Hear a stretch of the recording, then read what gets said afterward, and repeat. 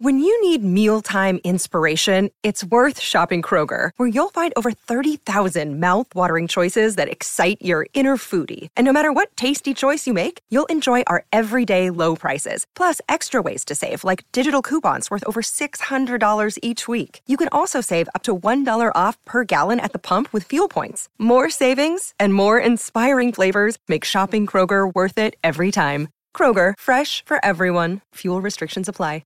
Another day is here, and you're ready for it. What to wear? Check. Breakfast, lunch, and dinner? Check. Planning for what's next and how to save for it? That's where Bank of America can help. For your financial to-dos, Bank of America has experts ready to help get you closer to your goals. Get started at one of our local financial centers or 24/7 in our mobile banking app. Find a location near you at bankofamerica.com/talktous. What would you like the power to do? Mobile banking requires downloading the app and is only available for select devices. Message and data rates may apply. Bank of America N.A., member FDIC. Well, do me a favor. Just kind of sit up and just have a little respect for the process. Every day you come in and ask me questions and you just kind of give me this. But I mean, just be a little respectful. I'm asking just to be a little respectful in this whole process, okay? So ask me a question professionally and I'll answer it for you. So that was Matt Patricia a few weeks ago, the head coach of the Detroit Lions. Now, speaking of respect of the process, we have an update from Detroit and the Detroit Free Press. By the way, Matthew Collar in for Mackey and Judd. In just a couple minutes, we're going to talk to Lawrence Holmes about the Bears.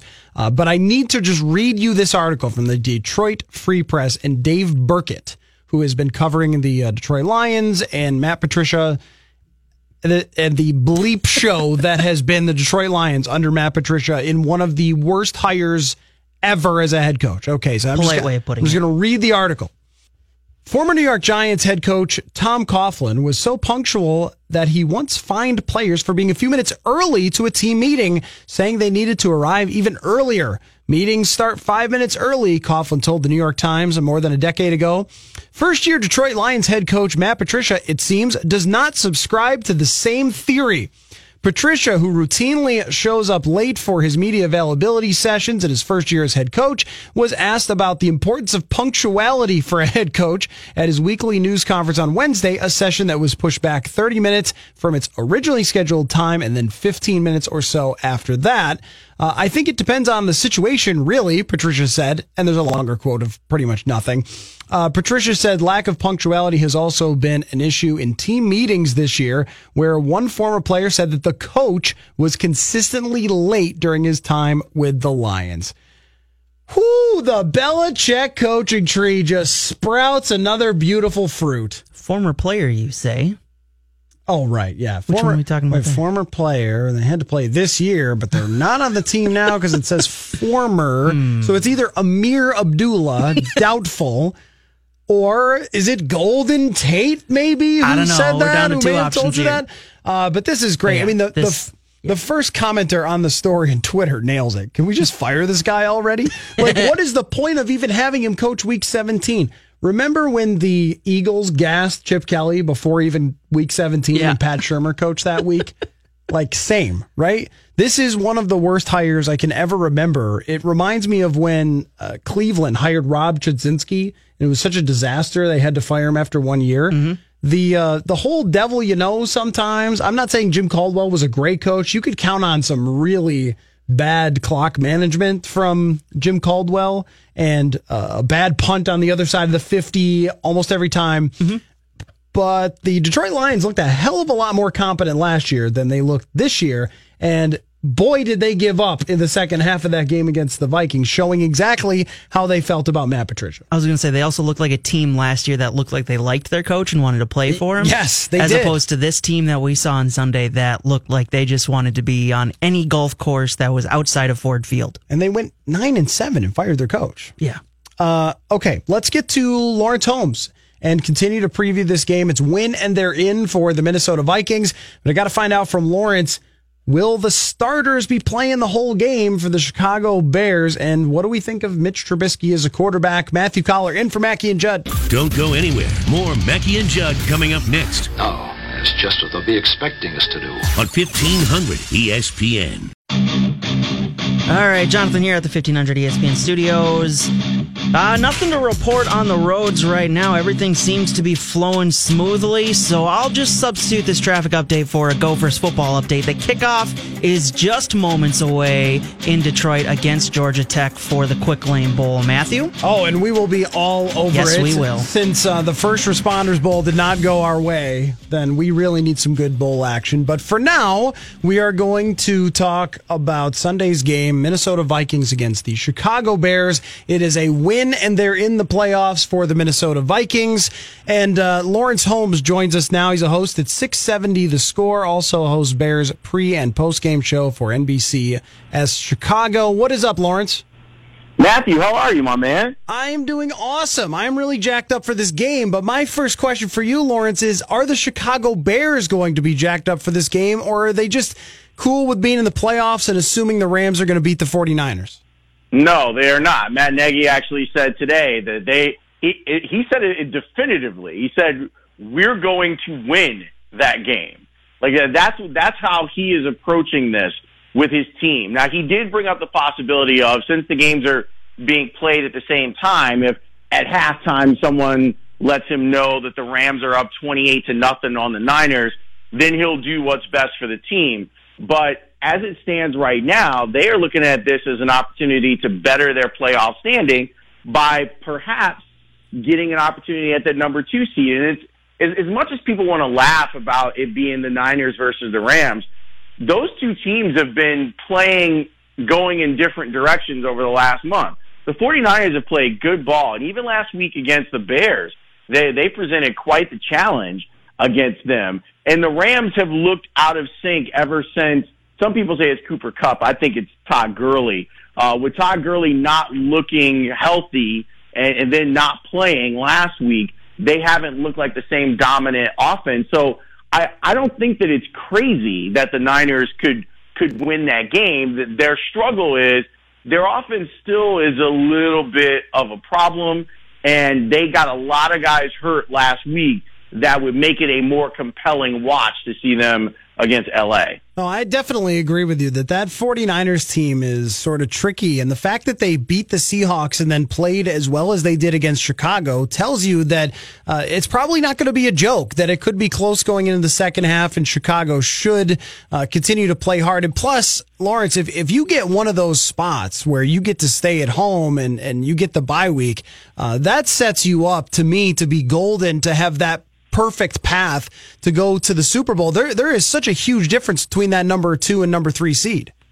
There is, and for the Bears, and they saw it a couple Sunday nights ago, where a lot of people will laugh at the concept of bear weather, and I laugh about it too, but it clearly had an effect on the Rams. Now, I think strategically they're different because it wasn't a healthy Todd Gurley that was out there, but it looked like Jared Goff wanted to be anywhere but Chicago, and that was in December. Now let's fast forward that to January in Chicago. It's not going to be pleasant there. So I do think it's an advantage for them. I think it would be really difficult, not impossible, but difficult for them to go win 2 games on the road to make it to the Super Bowl, and that's what they'd have to do if they're the number 3 seed. But you give them a week off, which is another issue because they haven't necessarily played great with time off, but I still think you'd rather have that than not have the time off. But more importantly, the opportunity to play a game at home after a week off, and then probably having to go to New Orleans to get yourself to the Super Bowl. That's a much easier path than game against the Vikings, game against the Seahawks, game against the Eagles, then on the road to the Rams, and probably on the road to the Superdome in New Orleans. So to me, they definitely are playing for something, and we'll see how it all ends up. But they are looking forward to this challenge. Like they think that they match up well against the Vikings, and I don't think that you're going to see them just take this game off. Talking with Lawrence Holmes of 670 The Score in Chicago. Vikings and Bears push back to 3:25 this week at US Bank Stadium. And I'm interested, Lawrence, in the road play of the Chicago Bears, because I was looking at just how they've performed on the road this year. The wins are unimpressive. The losses are not good against Miami and then the New York Giants. So what do you make of them and their chances to go on the road here for this game to US Bank Stadium, which for my money, considering the defense that they're going to go up against that Minnesota and how well the Vikings have played, is one of the toughest spots to come play in the entire NFL? It's an astute observation by you. I think that people look at the Bears' 11-4 record and say, man, this team is just mauling people, and it hasn't been the case on the road. They have struggled. They have offered no reason for why things seem harder for them on the road than they do at home, where the Bears went 7-1 this season. In the Miami game, there was the reasoning was, well, it was hot and we didn't tackle well, and I think those two things may have gone hand in hand. They maybe weren't ready for the humidity and the direct sunlight that the visitors' bench gets versus what the home bench gets. The Giants game, it was just a disaster. It really was. Like, the whole thing was a disaster, and they battled back to get that game in the OT, but you still allowed an aging Eli Manning to make enough plays that his playmakers, Odell Beckham Jr. and Saquon Barkley, can end up finishing the job with, I thought, a defensive performance that was pretty good. And I honestly think, and I saw you write about this today, I honestly think that some of the stuff that the Giants did versus the Bears in that game might be beneficial for the Vikings to take a look at, because I think it's a more easier, I think the Vikings are a much more talented defense, and for them to make some of those calls and adjustments against the Bears is easier than a Giants defense that was just kind of like, we're doing whatever we can to try and stay in this game. Well, and that's what I think is really interesting too. I guess on both sides of the ball, looking at what the Giants did, but also the Patriots too, and what they did at Soldier Field there. That the Vikings could take some of those aspects and use them against the Chicago defense. But Lawrence, it is a special defense. And Khalil Mack, shout out to University of Buffalo there. I don't know if you'll know, Lawrence, I'm a Buffalo guy. So it's been really fun to watch somebody go from a university that's not known for football at all to one of the biggest superstars in the NFL. But also Akeem Hicks completely ruined the Vikings running game plan that night in Chicago. Can they take that defense on the road and be just as good as they were on November 18th? They hope so, and they think so, because they've had playmakers on every level. Now, it'll be interesting to see what Eddie Jackson's status is going to be on Sunday, because he's the really special player in the secondary. Their corners have played great, and Kyle Fuller is going to the Pro Bowl, and he deserves it, and there's a case to be made for Prince Amukamara to have made the Pro Bowl this year. But Eddie is the guy that kind of changes games. He's a ball hawk, and I don't bring these names up, very often when talking about safety play. And we're only talking about a guy who's in his second year. But Bears fans will make an easy comp to Mike Brown, who played on some great Bears defenses and came up with some huge plays in his career, taking the ball away. And the other guy that honestly I start thinking about with Eddie Jackson is Ed Reed. And that's hallowed territory when you're talking about a guy that could take the ball away. I'll tell it to you like this. The Bears' record for defensive touchdowns for a career is 9. And that's a Charles Tillman who has that record. He broke Mike Brown's record to get it. Eddie Jackson already has 5. And he's only 2 seasons into his career. And when you have an up front, the way that Khalil Mack and Akeem Hicks can get after the quarterback, and you've actually seen some really good production from Leonard Floyd over the last couple of games, the quarterback's got to get the ball out quick. They've got to make their decision quick. And what we're seeing is Jackson, he knows, he's using that counter in his head and saying the ball's got to come out. I can take a risk. I can break on the ball. I don't have to worry about a double move and getting beat deep. And he's been successful at diagnosing some of these plays and coming up with some huge interceptions. So I'm curious on your perspective on this. We're talking with Lawrence Holmes, 670 The Score, AM radio in Chicago, the best kind of radio. Just going to throw that out there. I agree. Just your perspective on Kirk Cousins. The last time that he was there, the first time that you would have seen him in purple, turns the ball over a couple of times, was unable to really get any drives going and come up with any big throws early in that game and really into the fourth quarter before he started to get some things going when the Vikings were already down. Is there any fear of the hot Kirk Cousins performing well at home, or do Bears fans look at it like this is a guy that turns the ball over more than any other quarterback in the NFL versus the defense that takes it away more than anyone in the NFL, that is the Bears' biggest advantage, is that Kirk Cousins can beat himself at times? I was surprised at how bad he played in Chicago. I was really surprised. And I knew and I thought the key to the game would be that he is a quarterback that fumbles. He fumbles quite a bit. And that you have Mack and Akeem Hicks, and those guys like to force fumbles. I thought that might be the way that the game changes, not him being an ineffective passer. And that's what he looked like for most of that game. He looked confused. He looked hurried. He missed open receivers in that game, and it hurt the Vikings. Now, I can't wait to have you on my show tonight because I want to talk to you about the changes at offensive coordinator and how that's improved what Kirk Cousins is or not improved what he is. But I was stunned at how inept he looked at times. Because it's one of those players, like you see him on Red Zone when he was in Washington, like you're watching him, you go, okay, he's got a little something. Mm-hmm. He's a guy that you're throwing for 4,500 yards and making big plays. Even now, what is he, second in the NFL in completion percentage at 70%? So there's clearly something there. There's obviously some talent there, but it was not his best showing in Chicago. And I think the Bears think that they can perhaps force another performance like that and maybe give themselves an opportunity for a 2 seed. So I'll give you the short answer before I ask you my last question. The short answer is, remember last year when Case Keenum came in the second half and dinked and dunked his way to a win over the Bears? Remember that game? Yes. That's what you're going to see. That's right now they are treating Kirk Cousins very similarly to how they treated Case Keenum and sort of paring it down and trying to get him to not beat himself, and it's working. And I think they're going to keep doing it. You're going to see the same thing on the other side of the ball. Because you'll look at what happened with Trubisky last week, and people will point to him completing 86% of his passes. Mm-hmm. But it's been clear for the last few weeks, and I know that you watch film like crazy.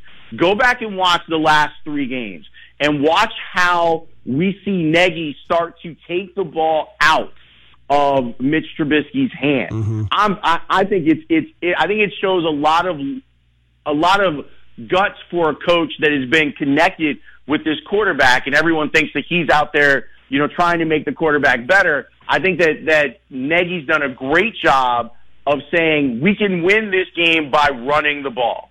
We can win this game with defense. And in the Rams game, that's what he did. He's like, okay, Mitch isn't having a great night. We're not going to mess around. We've got Jared Goff on the ropes. We're going to punt the ball on, 4th and 2 or whatever it is.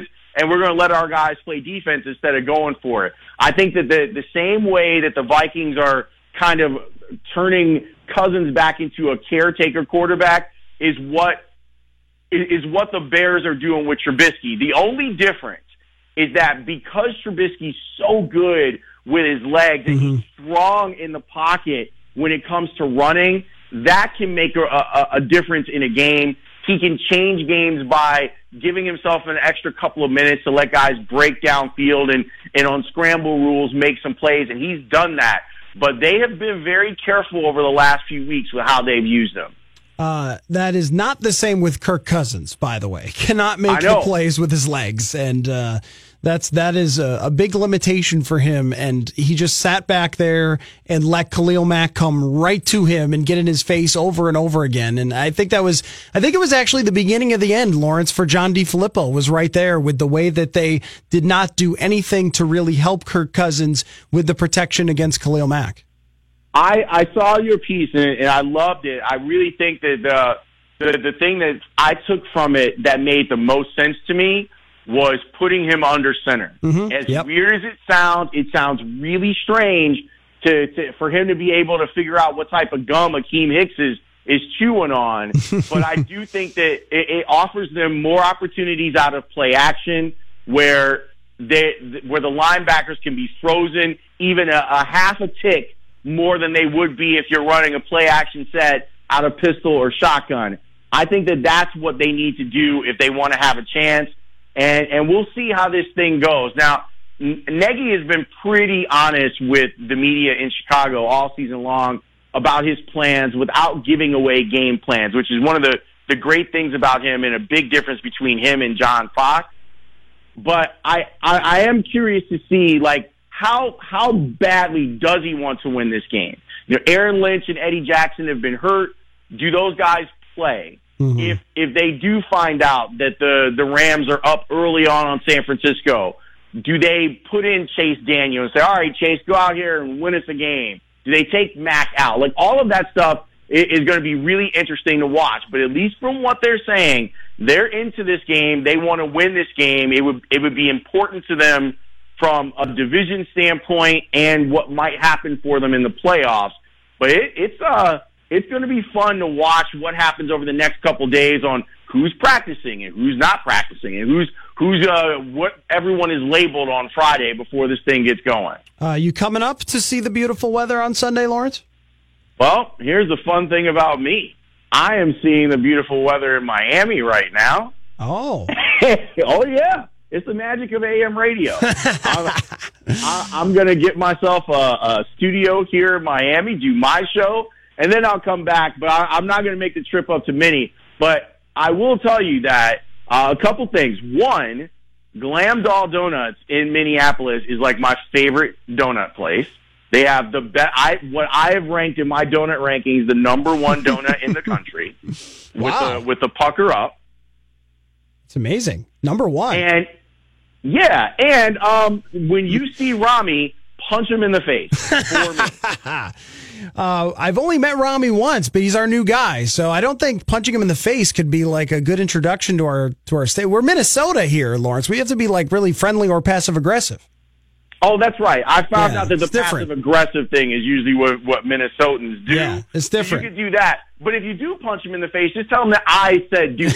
Okay. Like, oh, Lawrence was like, punch you in the face. Having come from an eastern city, it's taken me a long time to figure. I have to ask other people. I'm like, were they being passive aggressive or what was that? Because I'm used to the more straightforward style. But I'm starting to get used to it. One of my colleagues that I work with is from Minnesota, and she said we have perfected the passive aggressive thing. That's awesome. Well, it's not bad. You get used to it after a while, and then when you go somewhere else, you're like, "Hey, why are these people so rude?" And you're like, "Oh yeah, that's right. That's what it's like." So, the Lawrence. All I'll tell you is that anytime that I've been to the Twin Cities, I've been treated very well. Yes, I really like the people of Minneapolis, St. Paul. And I moved here 3 years ago, and don't plan on leaving. It's a great place to be, except for when it's really, really cold, and that'll be the case on Sunday. So you enjoy your nice warm humidity in the south, and we will talk to you again soon. Lawrence, thanks for joining, man. Matthew, anytime, my man. That is Lawrence Holmes. He is from 670 The Score in Chicago, also does Bears pre- and post-game stuff. You can follow him on Twitter at Lawrence W. Holmes. We'll take a quick break. Jonathan and I are going to talk about some sports-related gifts that have gone well and not so well. When we come back, Matthew Collar in for Mackey and Judd. Don't go anywhere. More Mackey and Judd coming up next. Oakley dokley. On 1500 ESPN.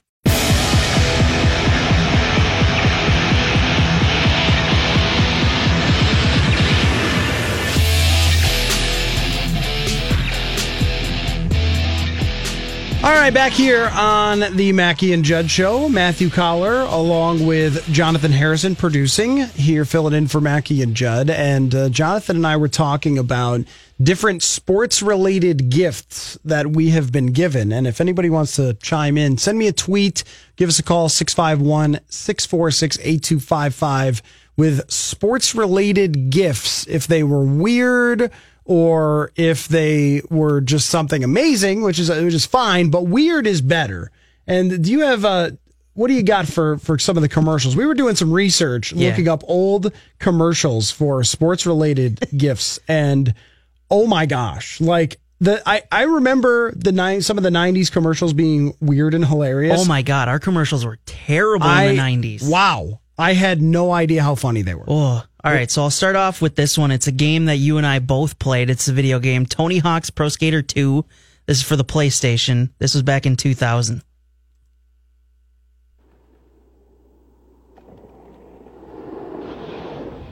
Look at what we're launching. The new Tony Hawk's Pro Skater 2. We're talking lots of new tricks and hundreds of insane new combos. There's even more courses, a park editor, and a dream team of skaters to choose from. Skateboarding reaches new heights with new Tony Hawk's Pro Skater 2, rated T for teens. I mean, that's just perfect. This is like Tony Hawk, it's so cool that you'll skate all over the place. Now, the hockey game that you played. The Nerf Bash Table Hockey, which Bash is BASH as an acronym for back alley street hockey. So that's amazing. And now, like video game commercials, they have they'll have some child group of chorus singers singing like some hit song. Are you talking about the Xbox one that's on during every NFL game? I mean, this has been going on for a while with both like movie trailers and with video game trailers. It'll be like children singing "You Can't Always Get What You Want," and then like some crazy video game character cutting the head off dragons. And that's what we got, was just like, here's some guitars. Tony Hawk, you can make your own skater. Tony Hawk jumping on a skateboard from a skyscraper to another skyscraper. Like, what? But this Bash hockey one is more along the lines of what I was thinking. It's super terrible. You'd never want to play it, and hilarious. You're blazing in on goal, ready to score. You're checked, crushed. Bash! You're playing back alley street hockey from Nerf with all the real electronic sounds of the street. Unleash blistering slap shots, wicked stick checks, thundering body checks. Bash your opponent, then bash one in the cave and listen to the crowd rock. Now, I would just like to point out that all this is just bubble hockey. Yeah, it's just bubble hockey. It's bubble hockey with like basically like a street design around it instead. That's all it is. It's just bubble hockey where you get the little things. And this guy is going crazy like, murder your friends with a knife and then play hockey like street hockey. It's just like, what are you talking about, you lunatic? It's just bubble hockey. It's super funny. The old 90s commercials for these sports gifts around Christmas time were one of my favorite parts of growing up. I'll tell you a quick story from my end. Jonathan and I were talking about this before the show, of just sort of funny things where when you tell your family about something in your life, that becomes like your thing that everyone buys presents for you all the time. So in Buffalo area, Western New York, we don't have a Major League Baseball team. So I watched a lot of Yankees, but then when they signed Alex Rodriguez, I just didn't want to like them anymore and started following the St. Louis Cardinals closer. And playing with them on the video games and going to see them play the Pittsburgh Pirates and stuff. And then all of a sudden I became the biggest Cardinals fan of all time at Christmas, except there was a faux pas. I had asked for a Cardinals hat. I love baseball hats. I have Brooklyn Dodgers hat on right now. And the house is full of baseball hats. I've got the Padres one from when I went to San Diego and Giants one. So I wanted a St. Louis Cardinals hat. Instead, I got a Phoenix Cardinals hat. No. Oh, no. So I don't know if that's been donated or if it's like, because the story is good, it's still at the house somewhere. Which family member was this? That's very possible. Them? It would have been a family member who, if you heard Cardinals hat, wouldn't maybe know. Yeah. Like, wouldn't be like, oh, sports, which sport? You know, it's like, oh, Cardinals, there's a bird on a hat. Here you go. It's red. I think that's a Cardinals. Let's get that one. So many games that broke on the first day, right? Yeah. Like, that's kids today, these young bucks growing up now, they don't get pretzels that break on the first day. No. They get like iPhones that last for 7 years. Yeah. They don't know the pain of having that excitement of getting this awesome gift and then a day later, your brother breaks it because you were fighting over it, and now you're done. Lots of that. Just a few that I remember that were pretty great. We got a football that had a light inside it, so you could play at night. Now, oh wow, what we did with this was he went on one side of the street, and I went on the other side of the street. And when cars would come up the street, we would fling it across. No, you couldn't. It's like a 30 mile an hour. Like you couldn't just like go off the road or something. But you would have been pretty puzzled at the meteor that just because it was orange, so it was just like it was this UFOs. meteor. What's going on? What's happening? That's right. We were definitely the kids that threw snowballs at cars at night and stuff. So this kind of took it to another level. What do we got here? We've got a Gopher update for you. The bowl game's going on. What do we got? They had their first drive. We're now 4 minutes and 30 seconds left in the first quarter in Detroit. They got a field goal on their first drive, and it looks like they're driving. They're in the red zone here against Georgia Tech. Yeah, red zone alert. Tanner Morgan in the shotgun. Hey, I found out, by the way, look at Jonathan, this is for Jonathan, but look at the formation they have right now, and you see the fullback? Yep. That is called the sniffer position. That is. I discovered. Oh, wow, a beautiful dime touchdown for the Gophers. Nice 10-0. Yellow Jackets are struggling. They've got no sting today. Oh, wow. See, I like the puns, whereas the other guys normally don't. They find them cringy. I love these puns. The punter for the Georgia Tech Yellow Jackets, right? Mm-hmm. Yellow Jackets? Yeah. Is 6 foot, 245 pounds. Oh, wow. That's a big man. That is a big man. That is a high school nose tackle punting. Who comes up with these names, by the way? Sniffer, Squatty Body? Yeah, it's called a sniffer. Where do these names come from? So all it is, the formation is where the fullback lines up directly behind the tackle, and the fullback is called the sniffer. Because he's... You just figure that out for yourself. He is right in position. Let the words do the visualization for you. I saw, and this is why Twitter is great. If you don't have it, this is why it's worth having, is that I saw two coaches, like high school coaches, debating the sniffer position.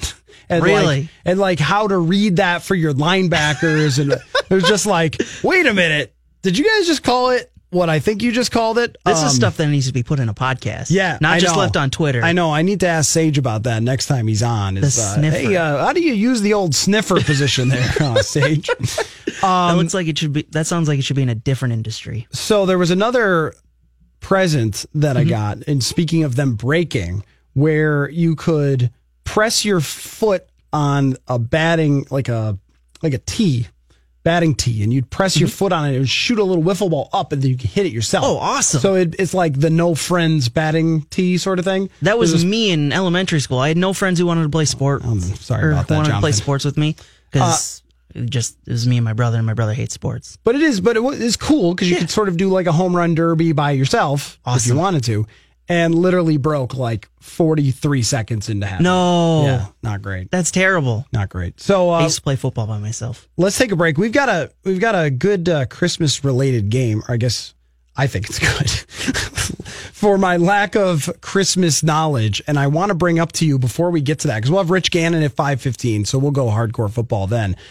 Something that our friend Courtney Cronin did on Twitter that has caused a stir around a Christmas movie. Let's talk about that when we come back next. Matthew Collar in for Mackie and Judd.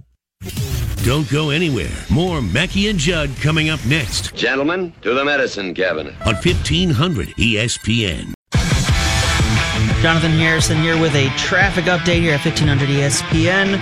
We are looking at an 8-minute delay on northbound 394 at Cedar Lake Road. It looks like there is an accident of some kind. It looks like a crash. Matthew?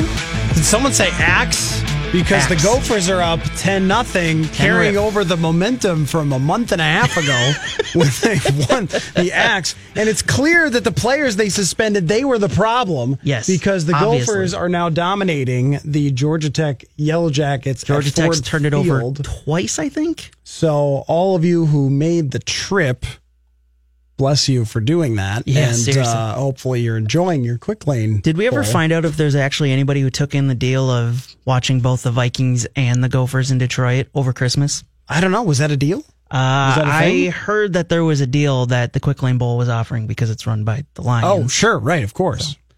Well, they are in the quick lane to a bowl win here. Wow. Look at that. PJ Flex first, of course, it would be. So our friend Courtney Cronin, who co-hosts the Purple Podcast, the Purple Live Show as well with me, on Christmas Day, she decided to go on a big rant about Home Alone, though she says it was her favorite movie growing up. But tweets like this. The McAllister's home was heated by a coal furnace in 1990? No freaking way. I don't know if you've been by those homes in, what is it? Winnetka is how it's said. But they're freaking massive. Like, look. She spent 15 tweets that is a lot of apart. Tweets. Or 16 tweets tearing apart from everything from international travel to... It is quite the thread. To how Kevin did not get woken up by his brother when they were in the same bed the night before. She just picks apart Home Alone. And so I did a little Googling with Home Alone and discovered that there are fan theories about different parts of this, like who Joe Pesci's character might be. Could it be the mob? Right? Could they be... planning some sort of like mob hit? There's the idea that Kevin's dad could possibly be like Tony Soprano or something. Yeah, there's lots of these different ones. This gets in depth. I like that movie. I love that movie. That's a bit excessive. And then I saw Rich Eisen tweeting about Home Alone. I've never seen this much drama surrounding Home Alone. Oh, it's been brewing. It finally bubbled over As yesterday. Someone who loves that movie. It's been brewing. It's been brewing. Been trying to defend this movie for a while. I have loved, by the way, going on YouTube and looking at fan theories about different things. Fan theories about The Office. Did you watch The Office? I watched a couple episodes here and there. So anyone who's watched The Office knows the Toby character, and there's this Scranton Strangler thing that goes on through the show, and there's a theory that Toby is actually the Scranton Strangler, and there's a lot of like good evidence to support it. And stuff. All of those are totally worth it with the fan theories about Home Alone. Where does it rank for you among the Christmas movies? Ooh, among the Christmas movies, just because I'm a big fan of slapstick humor and people getting injured during my humor and Stuck Brick Kid.